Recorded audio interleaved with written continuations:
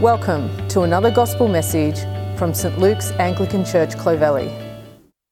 My name's Katrin. I'm going to be reading the Bible for us today. The first reading is from Psalm 103. It's verses 1 to 22, which is actually all of Psalm 103 and echoes the lyrics of the song we just sang.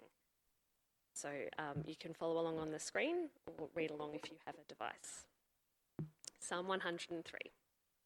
Bless the Lord, O my soul, and all that is within me. Bless his holy name. Bless the Lord, O my soul, and forget not all his benefits, who forgives all your iniquity, who heals all your diseases, who redeems your life from the pit, who crowns you with steadfast love and mercy, who satisfies you with good, so that your youth is renewed like the eagles. The Lord works righteousness and justice for all who are oppressed. He made known his ways to Moses, his acts to the people of Israel.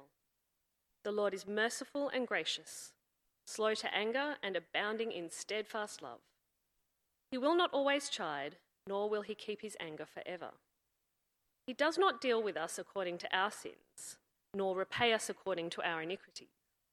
For as high as the heavens are above the earth, so great is his steadfast love toward those who fear him. As far as the east is from the west, so far does he remove our transgressions from us. As a father shows compassion to his children, so the Lord shows compassion to those who fear him. For he knows our frame, he remembers that we are dust. As for man, his days are like grass. He flourishes like a flower of the field, for the wind passes over it and it is gone, and its place knows it no more. But the steadfast love of the Lord is from everlasting to everlasting on those who fear him, and his righteousness to children's children, to those who keep his covenant and remember to do his commandments.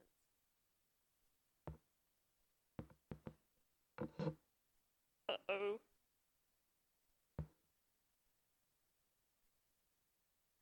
The Lord has established his throne in the heavens, and his kingdom rules over all. Bless the Lord, O you his angels, you mighty ones who do his word, obeying the voice of his word. Bless the Lord, all his hosts, his ministers who do his will. Bless the Lord, all his works, in all places of his dominion. Bless the Lord, O my soul. The second reading is from Matthew chapter 9, verses 35 to 38.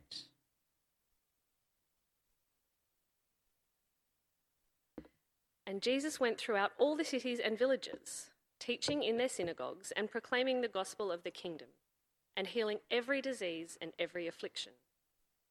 When he saw the crowds, he had compassion for them, because they were harassed and helpless, like sheep without a shepherd. Then he said to his disciples, "The harvest is plentiful, but the labourers are few.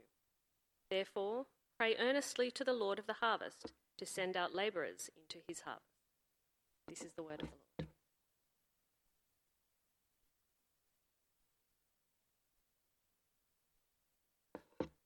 Good morning. A lot of amazing praise for God in Psalm 103, isn't there? So let me begin today with prayer. Lord God, along with the psalmist, we cry out to you, praising you for the compassion that you've had on us. You reached into our lives. You've shown us the beauty of Jesus, his great love and mercy.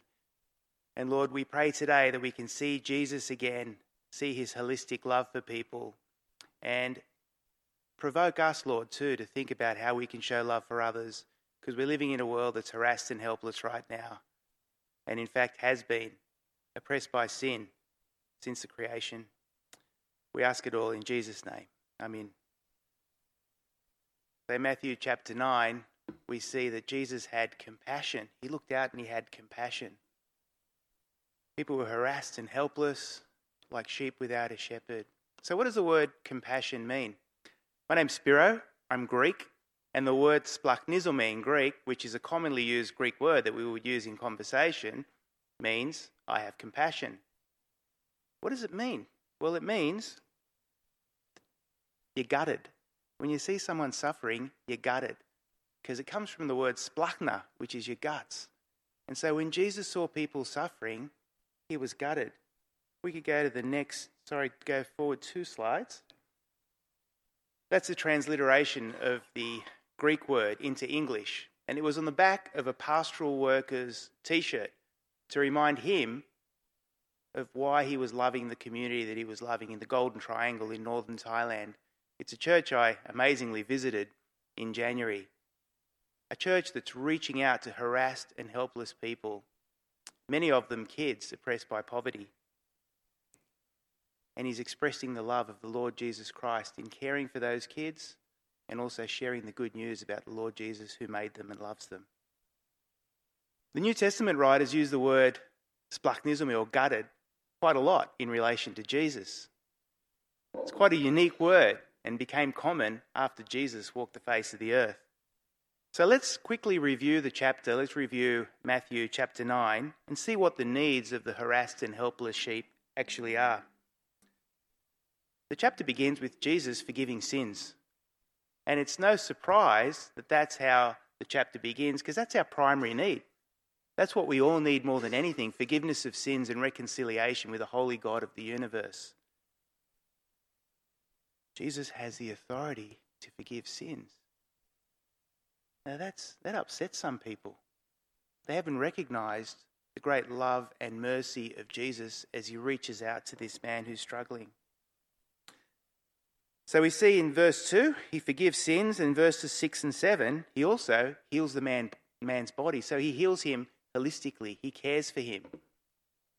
Now the teachers of the law at this point, and I'm kind of sympathetic to the teachers of the law at this point, because they're saying Jesus is blaspheming. Only God can forgive sins. And in fact, as we heard in Psalm 103, it is God himself, who forgives sins. And then he's really upsetting the religious people. If we go to verse 9, we see he calls Matthew a really despised member of society, a tax collector. It's not a bad thing these days. But back then, they were the most despised members amongst the most despised members of society. And then it gets worse in verse 10. Matthew gets together a whole bunch of other sinners, and they're having dinner with Jesus. And now the Pharisees, the religious people, they're really asking questions about Jesus. Now, I hope I'm not one of those religious people. I hope I can see myself there as one of the sinners. I hope I can see myself as someone who is harassed, helpless, in need of forgiveness, in need of restoration, listening to Jesus, trusting in Jesus, loving Jesus. I think it's a beautiful scene for me because I see myself sitting there with the sinners. But not all the religious people are upset with Jesus. There is one guy, a ruler. In some of the other translations, it says synagogue leader. Maybe he was a synagogue leader, but he's probably one of the other religious people. But he knows the power of Jesus to heal, and he knows the compassion of Jesus. He's seen it, and he knows the willingness of Jesus to bring healing.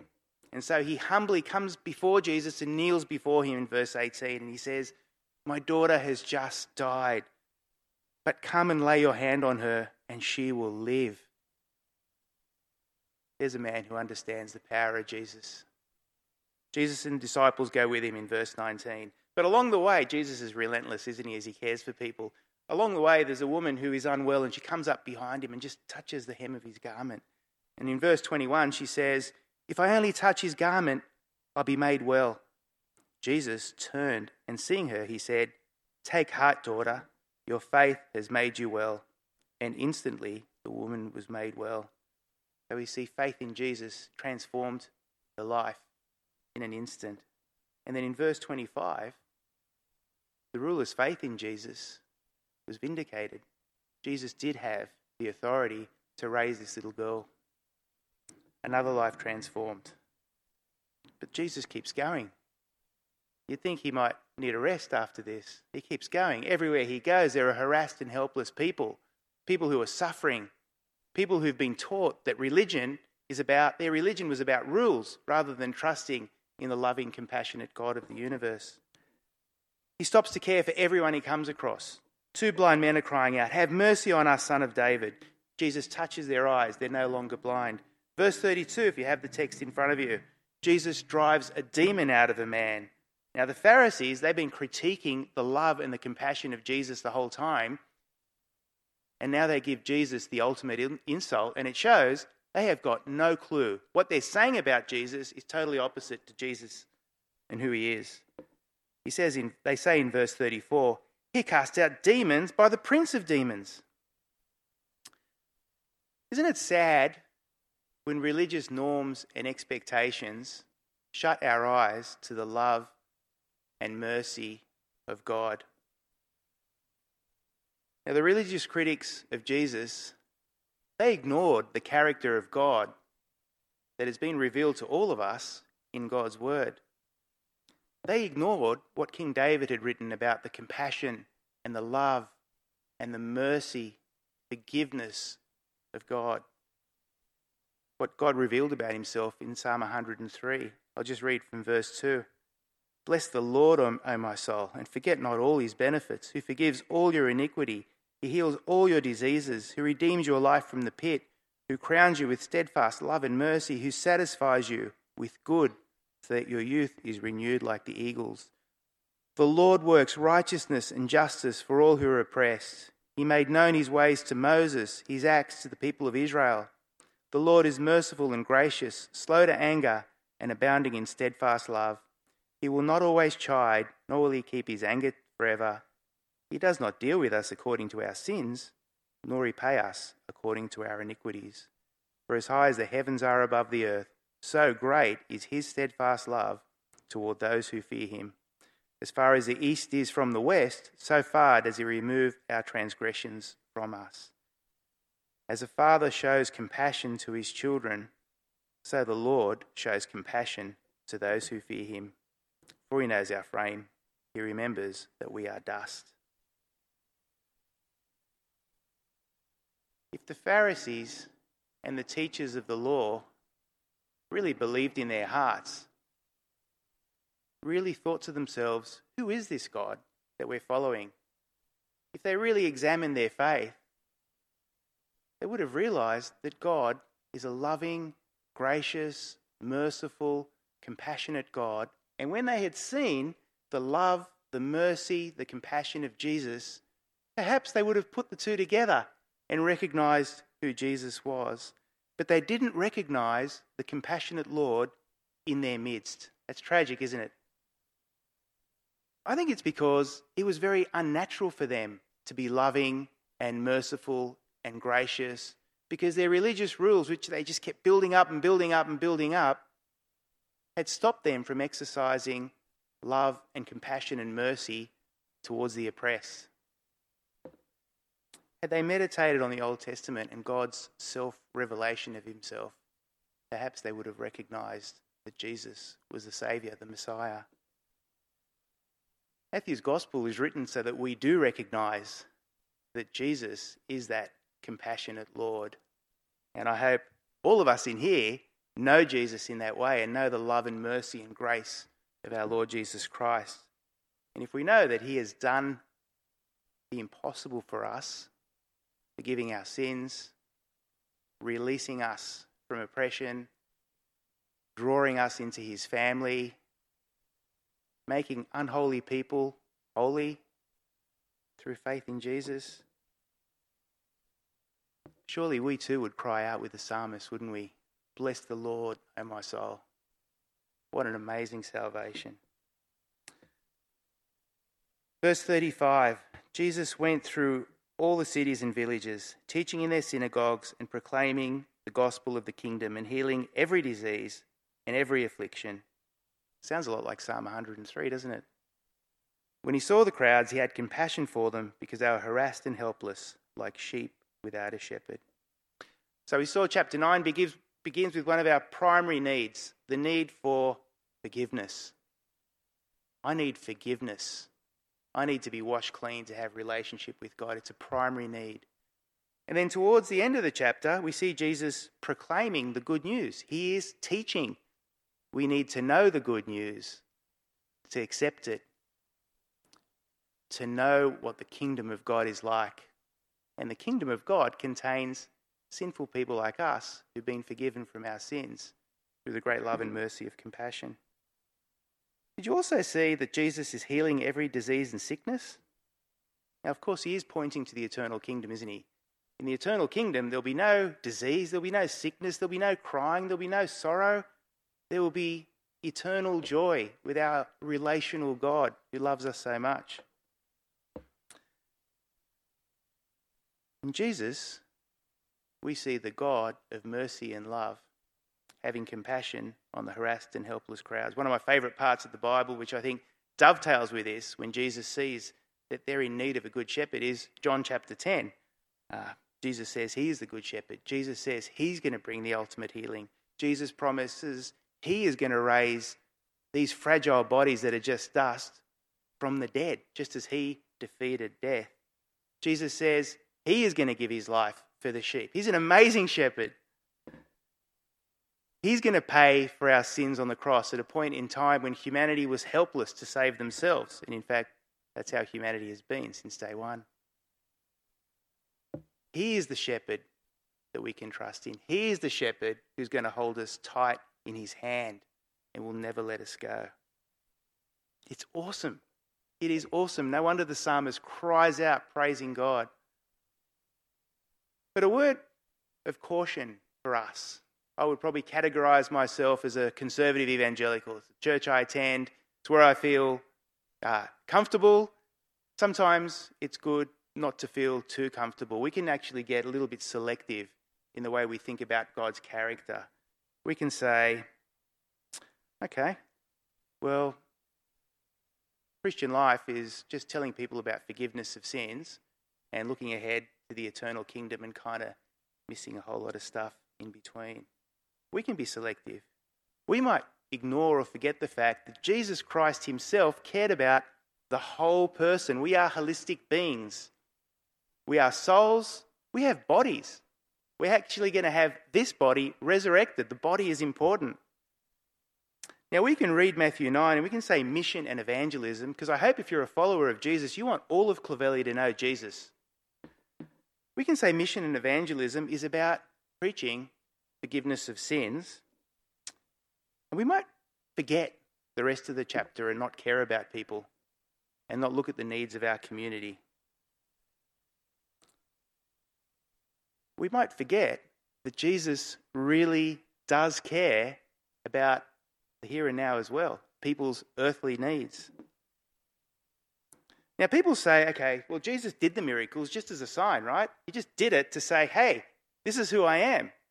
And they were just signs.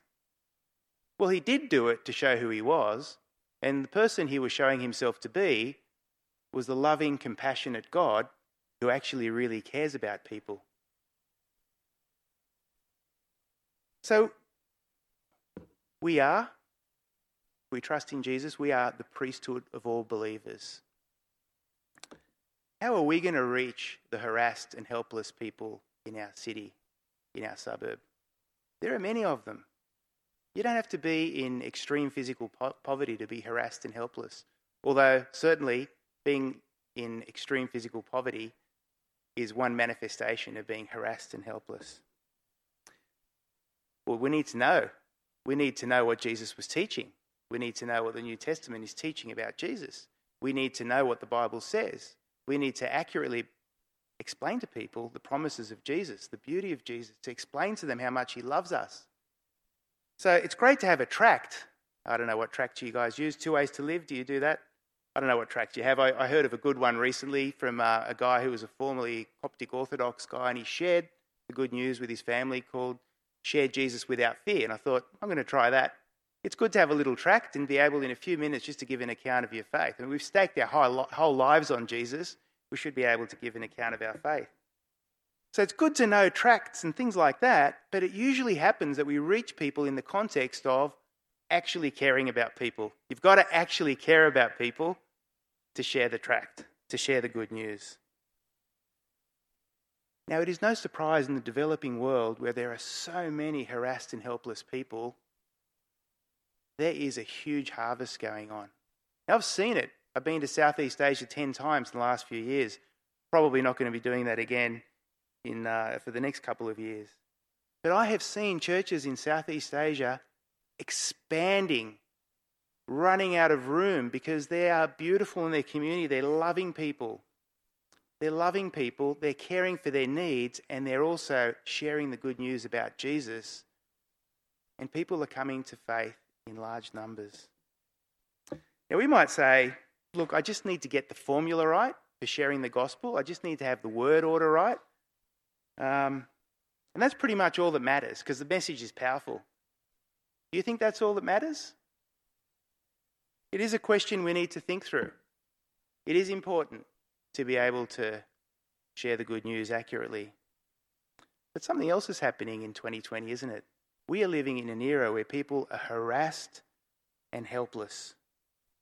Many people are harassed and helpless. I've been speaking to my relatives in Greece. They're scared, they're harassed, and they're helpless. And it's given an opportunity to tell them to trust in Jesus, turn to Jesus. Don't pray to saints, don't pray to Mary anymore. Trust in the God who made you and loves you so much. So we're in a harassed and helpless era, but we're also in an era of an incredible global harvest. Christianity is exploding exponentially all over the developing world. More and more people are embracing the love of Jesus. It's happening in Muslim countries, in Hindu countries, in Buddhist countries. How do we respond? Some churches have told me that during this time, they have seen more people asking questions about who Jesus is than in the past 20 years. How do we respond? Well, please look at verses 37 and 38. Jesus said to his disciples, "The harvest is plentiful, but the labourers are few. Therefore pray earnestly to the Lord of the harvest to send out labourers into his harvest." So more workers are needed. And Jesus tells his disciples then, and his disciples now, his followers now, to pray earnestly to the Lord to send out labourers. It's clear. And it's a privilege to do that. Isn't it awesome that we get to pray to God that he will send out labourers into the harvest? And in fact, when we are praying for the world in this way, for the harvest, it shows that we have the same sort of love and compassion for people, for this world, as God does. It's a reflection of his heart, because he desires people to come to him. And it's God's work in our hearts, in fact, that stirs us up to be compassionate. It's his compassionate heart in us that's stirring us up to pray. So what are the labourers like? Well, we probably all agree that the labourers need to be able to share that powerful, life-giving, good news message about Jesus accurately. We need to do that accurately. We need to know what the good news is. Should the labourers also care about people's day-to-day physical needs? Did Jesus care for people when he was gutted by their suffering? Are we gutted by the suffering of our friends whose marriages are breaking down, whose kids have developed all sorts of issues during COVID? I know it's been challenging for my family of 6. Well, I'll let you think about that and ask God to reveal to you ways in which you can help people holistically, as well as pointing them to Jesus if they don't know him yet. When we pray earnestly to God to send out labourers, God will raise up labourers. It's awesome. The disciples, I reckon, would have prayed this prayer. They were following Jesus, they were listening to Jesus, they were obedient to Jesus, and after his resurrection and then the coming of the Holy Spirit, they went out. So they would have prayed this prayer, and guess who God raised up? He raised up them from 11 to 120. So we're going out of Jerusalem now to the ends of the earth, to 3,000, to 5,000, to hundreds of millions of people. Even sinful people like me from pagan nations like Greece have become Christians. Praise the Lord for that. That's amazing. When you ask God to send out labourers, he will empower you. He will send you out. He will send us out in all sorts of different ways, because we are his disciples. Doesn't mean we're all going to become missionaries overseas, but maybe some of us will become missionaries overseas. But we are all those labourers. And when we pray, God will empower and equip us. And he will send us out to care for the harassed and helpless people of our world. As I said, I have seen it lived out so beautifully in Southeast Asia. In the developing world, churches have few resources. They don't have great programs and lots of money to do stuff. So they pray earnestly. And you know who God is raising up? I've met them myself. Former prostitutes, former drug addicts or drug dealers who are now in ministry, who are reaching out to those communities. People from religions that are very, very, very antagonistic towards Christians. God's reaching into their lives and changing them, and he's sending out those labourers. So as I'm praying for Indonesia, which is rapidly becoming a Christian country, as I'm praying earnestly, God is sending out more and more labourers. Now, what would happen if churches and labourers in struggling communities around the world, what would happen, do you reckon, if they didn't care about their communities, but they accurately told everyone the good news? If churches thought Christian love was only sharing the message accurately and not really caring for people. Faithful proclamation of the gospel is primary. There's no question about that. It is the most important thing. But I think Matthew chapter 9 shows us that everything else is important too, because it comes from a heart that truly loves people. Just as Jesus loved people and he cared for the needs, complex needs of oppressed and harassed people. Caring for physical needs, running all sorts of programs to help the community, that doesn't address the underlying problem that we all face. We are sinners. We need forgiveness. We need reconciliation with the holy God of the universe. So just sharing your life and not sharing the gospel, well, it's insufficient, isn't it? But sharing a message like a well-trained parrot, and I love parrots, I used to breed them as a kid. Parrots are beautiful creatures. They're just not very good at evangelizing. It doesn't reflect the holistic love shown by the God of compassion. Thank you for listening today. I pray that all of us in here are continually equipped by the compassionate, loving, merciful God of the universe to reflect his love and compassion in Clovelly, in Sydney, and in all sorts of ways throughout the world. And I pray that God will convict us in the coming week to reach out to people who we know are hurting, and also to open our eyes to other opportunities to care for the harassed and helpless of our world before Jesus returns. Lord God, we cry out to you, praising you for your great love for us and your great love for the world. And we pray, Lord, that the overflow of love in our hearts for others will show itself in boldness to share the good news about our Lord Jesus Christ, and in true compassion and care for those people, finding out about what makes them tick, what their problems are, how perhaps we could help them or direct them to someone or direct someone to them to help them. Lord, we know that we live in bodies that will be resurrected. These physical bodies are a gift from you. These physical bodies are to be treated well by us. And Lord, we pray that you can help us think of ways that we can be a blessing physically and spiritually to others, wherever we are, whether it's at school, work, your neighbours, everyday life. Help us to think about Matthew chapter 9 and recognise the compassion of the Lord Jesus Christ and what it might look like for us living out our Christian faith. Amen. Thank you for listening. For more information about St Luke's Anglican Church, please visit www.clovelly.org.au.